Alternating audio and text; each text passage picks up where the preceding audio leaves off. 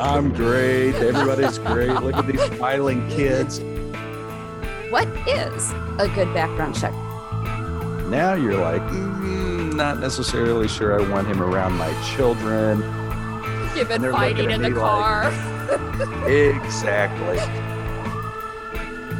And now, the Safety Zone. Welcome, Mike, to another episode of The Safety Zone. Today's subject's kind of one near and dear to my heart because it's talking about churches specifically. And in some ways, you don't associate churches with safety protocols in the sense of like background checks and those kinds of precautions. And yet, so many times, especially in our culture today, sadly enough, we're hearing of youth leaders committing crimes against kids. We're hearing even some pastors, associate pastors, and it seems like there's a lot of misconceptions among churches and in terms of what a background check is, why in the world do I need to do that? And there's background checks that don't do anything, that really aren't giving them the information they need. So I think it's a real good topic for our time and era to really dive into on just the safety of our families at church and the safety of the church and what they are there to do. So why don't we dive in and you can talk to us a little bit about why background checks for churches. Why do that? Thanks, Melinda. I think there's a bit of naivete, and there was, especially when I started safe hiring 15 plus years ago. Quite honestly, the majority of organizations, not just non-for-profit church ministry, probably 50% or less of the organizations were actually conducting background checks. And so that's increased exponentially over the last 15 years. However, in the non-for-profit church ministry world, where we have almost 4,000 clients, we hear a lot from communities, smaller communities sometimes, where they believe that they know everybody in their church. And I think this kind of foundationally, we have to understand that as a former violent crime detective, people who perpetrate horrific crimes don't always come across as horrific when you meet them. And I cannot tell you how many times I would sit in an interview room interrogating somebody who I was about to charge with an extraordinarily heinous crime, and how your mind can go a couple different places when you're carrying on a conversation. And I would many times sit there and look at this person, look at their eyes, look at their hands, wonder, how could they have committed that crime? Even being raised with a dad who was a police officer and a mother who worked in a prosecutor's office, I probably still bought into some of these cultural myths that scary people look a certain way. Yes. But even looking at some of the serial killers, the Ted Bundys, when you go back in time, these are individuals that you wouldn't cross the street to avoid them because they don't look frightening. Yet go ahead. I was going to say, and they have a certain charm. Them. Like Bundy was actually a very charming man, according to a lot of the people that knew him. And I think intelligent. That often intelligent. Charming, sometimes just almost a warm feeling, like you said, not the vibes of stay clear, this person gives me the jitters, that kind of a thing. Right. Yeah. The whole idea that we socialize our children to be scared of the boogeyman, when in fact it's somebody close to them, somebody they least suspect that more than likely may harm them. And I mentioned, I think in our initial podcast, about an incident in our church when I was young and what impact it had on me and an elder in our church. He was also a school teacher. So check off two boxes here of somebody who would never commit crimes where he was actually sexually molesting his daughter, who was a young teenager. So the importance of background checks are we don't know everybody in our community. I've been shocked by many people, and I grew up in a community of like 600 people. I did not come from a large metropolitan area. In theory, we thought we knew everybody in this community. And over my lifetime, I've been surprised at what I've learned. How many of these guys end up going to prison for things they have done as adults? And I went to school with them. So I think we have to be extraordinarily cautious thinking that we know who people are, because we all put on a certain persona when we go to church. And believe me, I've had, the devil works in mysterious ways, and he'll try to keep us from church every Sunday. And I've got 5 kids, and getting them out the door, I've probably threatened their life a time or two pulling into the church parking lot. And then what happens? You walk into church and, hey, how are you? I'm great. Everybody's great. Look at these smiling kids. You've and been fighting in the car. Like, exactly. But I think, number one, we just have to recognize not only do we not know really everybody that's inside our church and ministry, we're also a very transient society, even more so than we were 15 years ago when I started Safe Hiring. We travel, and now we can travel through the internet and video conference, which I know is a topic we're going to discuss in a future podcast. Yes. But people could commit crimes outside of where they live and work very easily these days. And without doing adequate background checks, they're going to be completely undetected. Yes. And it's interesting you say that about the transient. And I think it depends on where you are. I mean, I used to hail from Southern California, and everybody, for the most part, I would drive 30 minutes to go to church, which was no big deal. That was normal for Southern California because I wanted to go to my particular church. But that is different in different areas. When I moved to the New England area, here it was like people were amazed if I drove 10 minutes to the next town to go to church versus the church right there in your neighborhood. And with that, in areas like that, even though it's, of course, interwoven as more people move in that aren't from that area, but I have found that being in a situation like that and at a church that was like family, which was wonderful, but everybody knew everybody. Families that had been at this church for 20 years, and they had influx of new people, and it caused a church split on background check because the leadership was adamant not to do them. They felt everybody that's working, volunteering with the kids, oh, we've known him. He's been here for 15 years, or the family has been here for 20 years, and that's showing we don't trust them. And there's a certain aspect of that in churches and ministries of the issue of trust, the issue of thinking the best of somebody versus the worst. How do you address that? Because I have seen that in certain areas in our country, especially. You don't want to be the path of least resistance. And I tell potential clients this all the time, not just church and ministries. Those that abuse children, sex offenders, they are very, very good at what they do. They're master manipulators.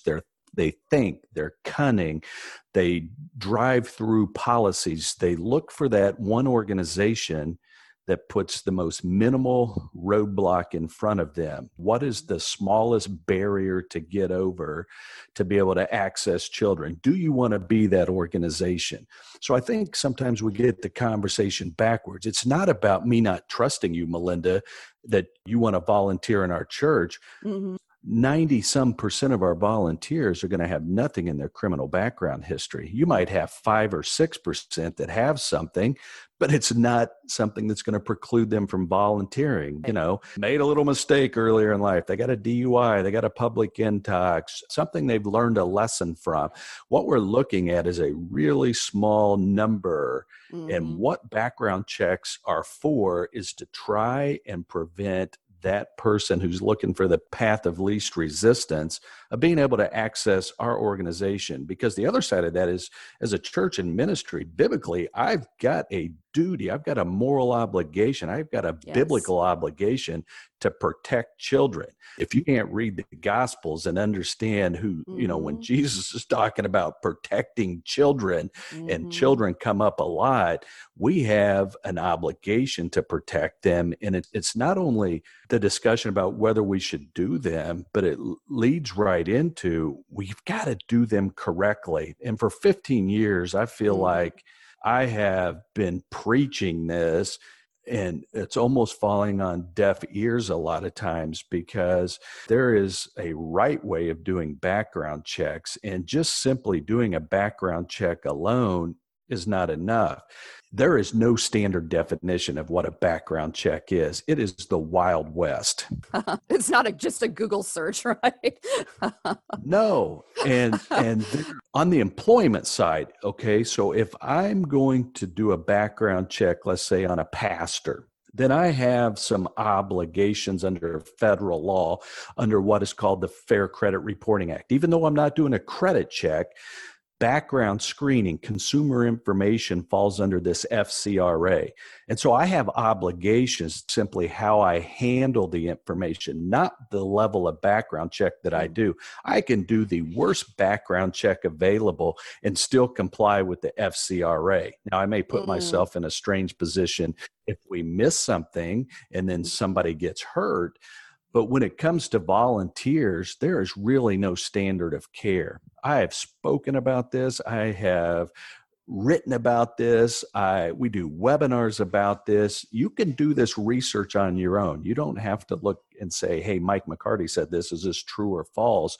You can do this research. One screening firm might define a background check as a simple instant database search. Another might define it a different way. And so really even understanding how do you put a background check together? What is a good background check? Yes. I think most people wouldn't know, and especially a church. I mean, that's not their forte per se, unless they have someone on staff that's knowledgeable. So what is a good background check? What should a church be looking for when they are wanting to do a background check?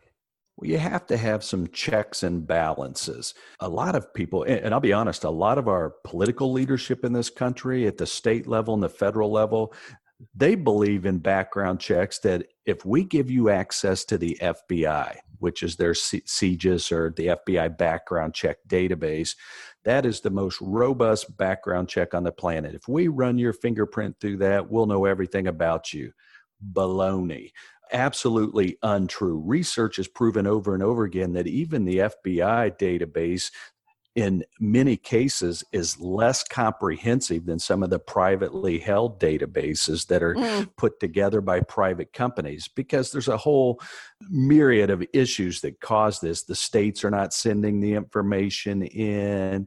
But the bottom line is no single source database is enough. And a lot of church ministries, and I can tell you that we've researched and audited medium to larger churches, and invariably we see a lot of the medium to larger churches using these instant type searches. And they may not even realize that's what they're doing, because some of the firms that operate, some of the background screening firms that operate in this space, they'll use very slick marketing, and they may say something like, we'll run it through this national criminal database, and if there's a record, we'll go to the county and we'll confirm it. Well, the problem is, if the county I live in is not reporting to the database, I'm never going to find anything that needs to be confirmed. And so you've got to put together a program that uses multiple sources. And too often what we see is them trying to use a single source. It's cheap, it's fast, and it's a big money maker for background screening firms, because you put the information in, we'll spit back the information to you, and I don't have to hire huge numbers of people to process your report. So first, look at what are you doing. We've got a guide, the 10 things churches need to know before hiring a background screening firm, that's available on our website. Walk through it. You can do a self-audit. And if you have concerns, then take the guide and start researching how do you do this correctly. So it's interesting you're saying about a single source. Couldn't that also refer to where it's checking the state that you're in, but what about somebody that's come in and maybe it's been 5 years or 3 years or that they've been at the church, but they are coming in from another state? What about records there? A single source, it doesn't do that, right? It doesn't cross over into different geographic. Very likely may not. That's exactly right. So one of the issues with single source, if you're using only a statewide repository, and every state has a repository of criminal records, and we've got a whole research tool. We didn't develop this. It comes from a company that studies public records. And so each time they update that, we look at it, but rarely do these statewide repositories have anywhere close to 100% of the criminal records in that particular state. But let's make an assumption that you're in North Carolina, and North Carolina does. Guess what? It's only North Carolina. What's the likelihood that a staff member or volunteer's never been outside of North Carolina? Very low. And when you start talking about more serious offenders, some of them, depending on their kind of classification or personality type, may operate closer to home if they have less self-confidence. But, we mentioned Ted Bundy right out of the gate because that's somebody most people are familiar with. He operated long distances away from home. And so some of these more mature criminals may leave those geographical areas where they live to commit the crimes. And so if I'm only doing a search locally, I may miss some of this information. Just I don't want to say profile of what you picture. I think sometimes it's hard in church, especially when you've known people.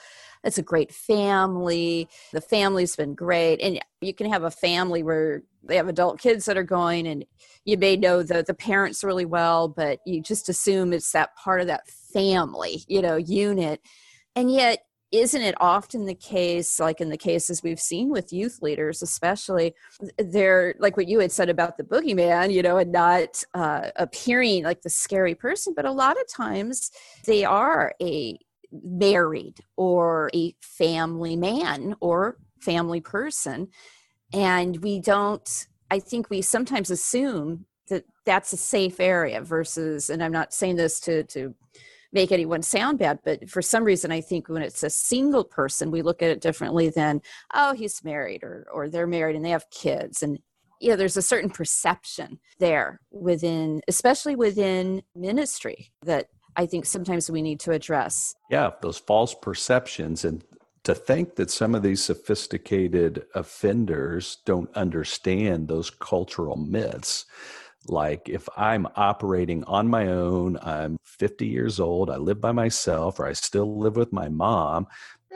Now you're like, not necessarily sure I want him around my children. There's just intuitive things that start to happen. But all of a sudden I see, oh, he's married, he has children. And now it more normalizes this person and they're less frightening. I'll be honest with you. I've mentioned this a million times during this pandemic, that anytime my daughter has to get on a Zoom conference for school, I park her right outside my office with the door open so I can listen. I'm much more in tune to those teachers that she likes, she admires, she's impressed by, because they have a lot of influence over her. And, children can be extraordinarily gullible to these offenders. And so, exactly. And understanding, trusting. Which we're taught to trust, to respect your elders. And especially, I think, in the faith-based space, church space, even more so. You trust your pastor. I'm not saying you shouldn't trust your pastor, but I mean, it's for kids especially. They're going to trust that Sunday school teacher, the teens and preteens. They're going to trust that youth leader. And there is a very different dynamic. Same with the schools, like you said, a teacher that they really admire. There's a real trust portion in that. And I think it's understanding that balance and why you have to be so careful on who you place in those positions and not assume, right? Not assume that they look rosy on the outside. And again, like you said, 90% of them probably, are fine. But in that case, I think just for pastors that struggle with doing a background check is just understanding the responsibility of that leadership. And it's not being offensive. I know if I was asked to take a background check, I wouldn't be offended at all. And I think sometimes we assume people will be offended. And if they are, why? Yeah. Well, I think there's two categories that individuals fit into when they're offended. One category is potentially they may have something to hide. And so it's a play to see if they can avoid, circumvent, get around a background screening process. I cannot tell you how many times over the years we have received feedback from an individual who said, They were disgruntled because of something we reported in a background check, and they were not upset with what was in the background check because it was accurate criminal history. They were upset because it had not shown up in previous background checks. And I said, Oh. that's almost a case study we need to put on our website. Yeah. And so they thought because it had not shown up in the past that it would no longer show up. And it was just an indication of what poor quality background checks. The other group that I think can be offended is people who think they are above this. And this goes to a lot how pastors frame, and we just went Yes. through this at our church, and we're a smaller church, Mm-hmm. 300. And I really walked through step by step, with our pastor, helping him frame the conversation, why we're doing this, why we're going to this additional level, and the importance of this. And it's not optional. If you don't agree, you don't have to volunteer, Yeah. but we are called to do this. But I hear over and over again, you'll have church members that might say, well, I'm a teacher. I have a background check through fingerprints, or I work for child services, or I'm with the FBI or the Secret Service. That's awesome. That is awesome. Here's the problem. I can't validate any of that. And quite honestly, I've arrested many police officers when I was a detective. Probably the least enjoyable part of my job was to dig in and investigate somebody I worked with because they were a criminal, not a cop. So to think any profession is immune from doing things wrong, untrue. And so when people think they are above it, frame the conversation correctly. The policy is everybody has this. I agree, Mike, that you're a police officer. I understand that. But if I start letting you circumvent the policy, then I have to open the door for teachers and child protective services. And even in those other areas, education and child protection, maybe they do have a fingerprint background check. I'm telling you, we work with thousands of schools across the country. Many states require them to have one background check and maybe no recurring background check. So we did a new policy shift for a large school district, suburban school district. They had almost 1,000 employees. And when we rescreened their employees, 34 of them had criminal histories, 8 of them had felony records, and they ended up having to terminate 6 or 7 of their current employees. And without a background check, they would have had no idea. So if they would have asked, hey, Melinda, Wow. can I circumvent the background check because I'm a teacher? If it was one of them and you said yes, then you just open your door. Yeah. So I understand, but it's much easier to say, I have a standard of care. I have to treat everybody the same. I appreciate that you are a Secret Service agent and provide protection for the President of the United States. However, everybody needs to be treated the same. I walk into schools every day that run our screening systems, our visitor management. I could easily say, I don't need to do this. I own the company. What do? I pull out my driver's license and let them scan it every single time. I'm not above the process. That is their process and policy. Exactly. And I think in the church atmosphere, especially, it's being humble. It's doing the right thing. It's if you haven't done anything or there's nothing in your history to begin with, you shouldn't be offended. It's about protecting the children, but first and foremost, but it's also about protecting the church. It's also far deeper than that. We've seen in the past decade, we've seen horrible situations within denominations. We've seen horrible situations, and I won't mention names, but I mean, just mega churches that everybody knows that have the pastor, it's been there 30 years, and all of a sudden there's assault charges, there's things that come to light. And honestly, unfortunately, I don't think as the church that they've been handled well. I think a lot of times it's either we can't believe it, we're so stunned, and we don't, or you blame the victim or however they may go. But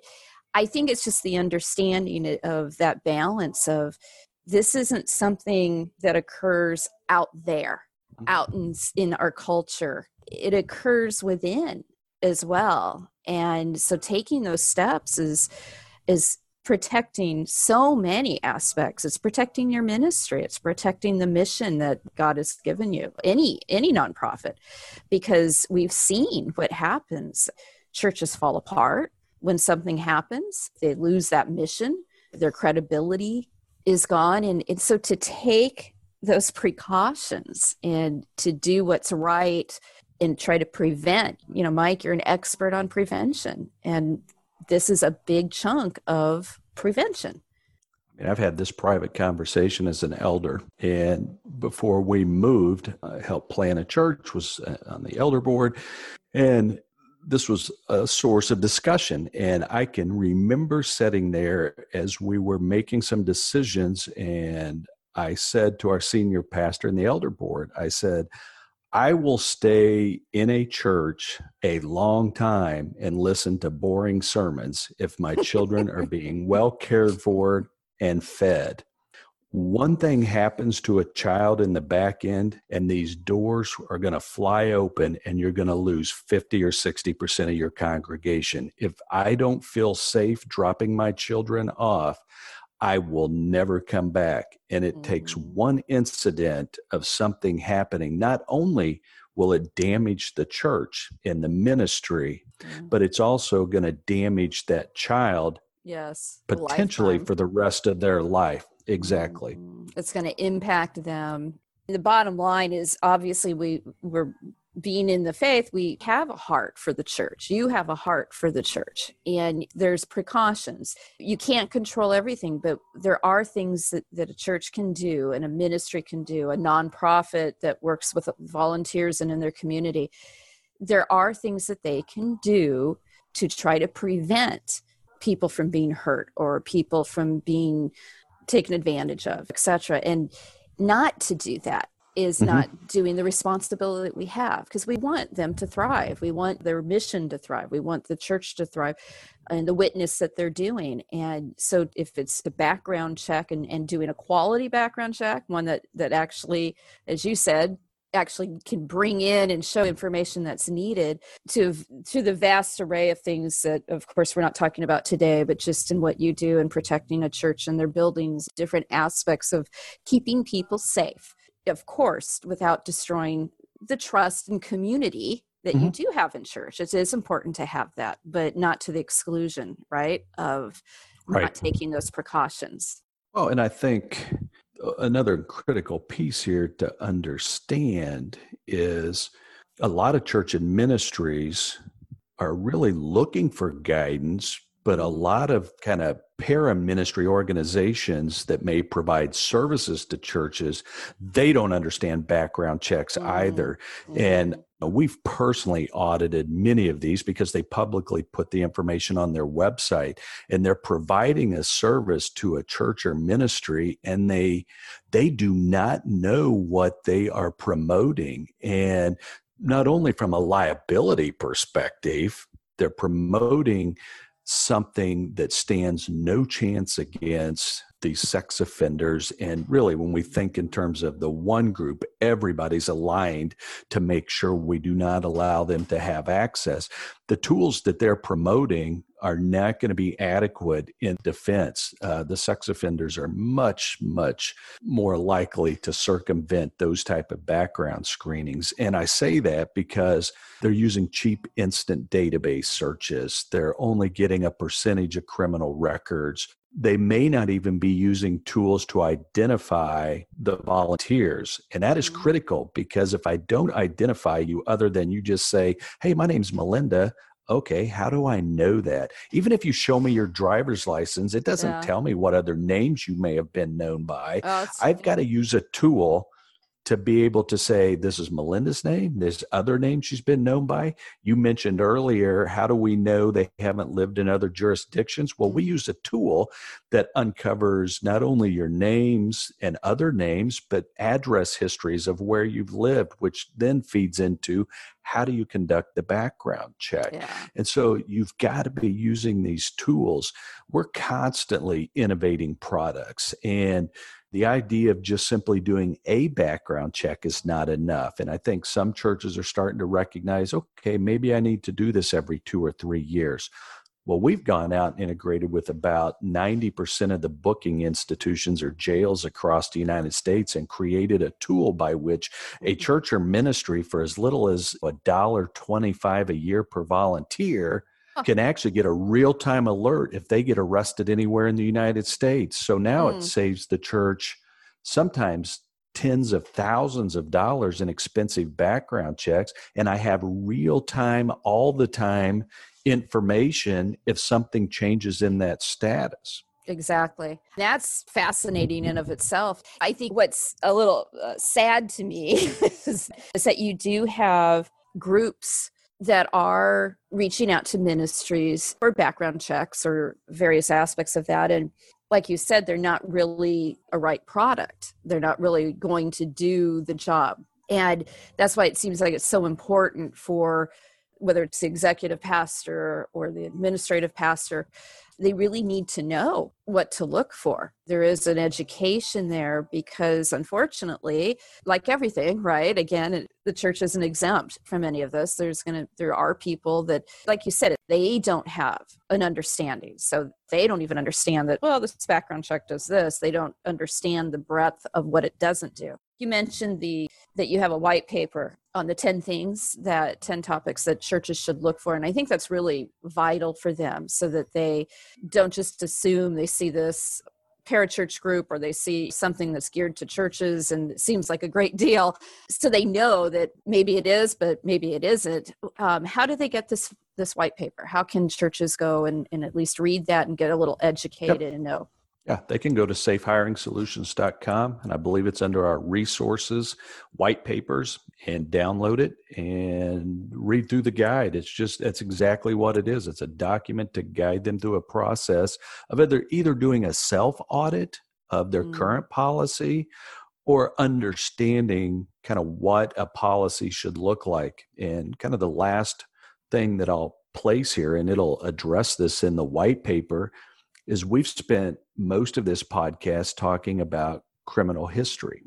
Well, we also have to address the fact that as a former violent crime detective, I will tell you the research is really obvious and direct. 80% of sex offenders in the United States do not have a criminal history. And people go, what? No criminal history as a sex offender? No, they're very good. They do this sometimes for long period of times before they're ever uncovered or ever get caught. They're caught, right. Right. And so all of a sudden, if I'm going to throw any kind of criminal background check, but especially if I'm throwing just these low-level checks at this particular problem that I'm trying to solve, how do I protect my kids? I've got to be doing something more than a criminal background check. And so reference checks are critical. And churches say, well, man, how do I don't have the labor to have a full-time team of volunteers calling 3 to 4 references on every one of our 100, 200, 5,000. One of our largest organizations in ministry has 20,000 volunteers. And we converted them to a tool we have, which is an automated software that's text-based that can do reference checks. And so not only does it kind of close a gap and provide another tool that may uncover inappropriate behaviors that have not turned criminal, it can also be done as an automated software function, so it doesn't require a whole staff or team. And it also can be anonymous so that if I provide feedback, I'm not going to be labeled as the person who said, you may not want to let that person volunteer. I saw him acting inappropriately with young girls, or behaviors that you're not going to find any other way. And I would say the vast majority of churches, and again, we work with thousands of them, the vast majority are doing nothing outside of a criminal history check, not enough. It's interesting you say that before we close, that on the references, even on that, are you wanting references that are within that same church community, family references? Are there good references versus, I don't want to say bad references, but even on that aspect, it's like, is there a protocol to what kinds of references? I always say everybody has 3 pat references, right? you're used to filling out an application and you go, okay, I'm going to put down Tom, John, and Susie, because I've already told Tom, John, and Susie, hey, somebody's going to call you and say really nice things about me. Exactly. I never go, I don't go, hey, I'm going to put Tom and John, and then, hey, I'm going to put Bill on here because he hates me and he's going to say mean things about me, right? So how RefLink works is when we set it up, we actually help you work through a process of defining different categories. And so it may be peers, it may be other church or ministry supervisors, it may be coworkers or supervisors at work. You can define how many and what type. And then one of the features we're getting ready to add is somebody providing feedback. When they complete that, it will actually give them a pop-up that says, hey, is there anybody else you think should provide feedback on this candidate?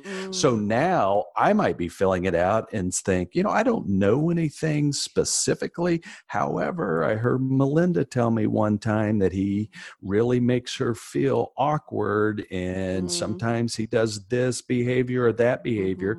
Maybe I'm going to forward this on to Melinda, who may provide some background in a reference. And so there are different insights. So there's ways to construct the reference check so that it does get to the heart of and increase the number. That's what we tell employment and volunteer groups both. Increase the number. If I usually ask for 3, ask for 5.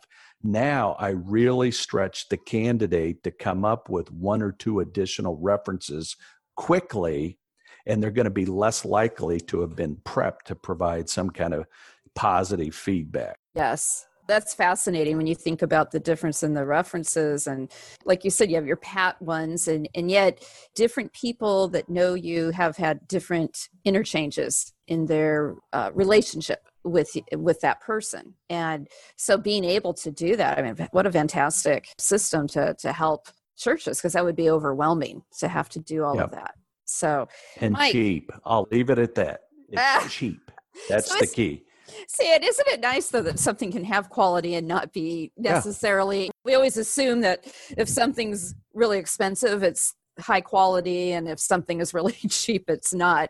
And you've given us tools to know what to look for versus pricing, and not always assuming that the pricing dictates the quality of the matter. So, Mike, thank you. What a wealth of knowledge. And I do encourage people to go to safehiringsolutions.com and look up the resources if you're a church, parachurch ministry, or a nonprofit, faith-based group or not faith-based group, but a nonprofit. You can go to safehiringsolutions.com and you can go, they have different tentacles of like safe volunteer, safe ministry. If you are a ministry, I highly recommend that you go to that particular site on Safe Hiring Solutions, because it really gives you a wealth of information of what you need to do to keep your people safe and to keep the kids safe, and also to keep your church safe and for people to thrive. So Mike, thank you for another informative session, and we look forward to our next one and more enlightening things, and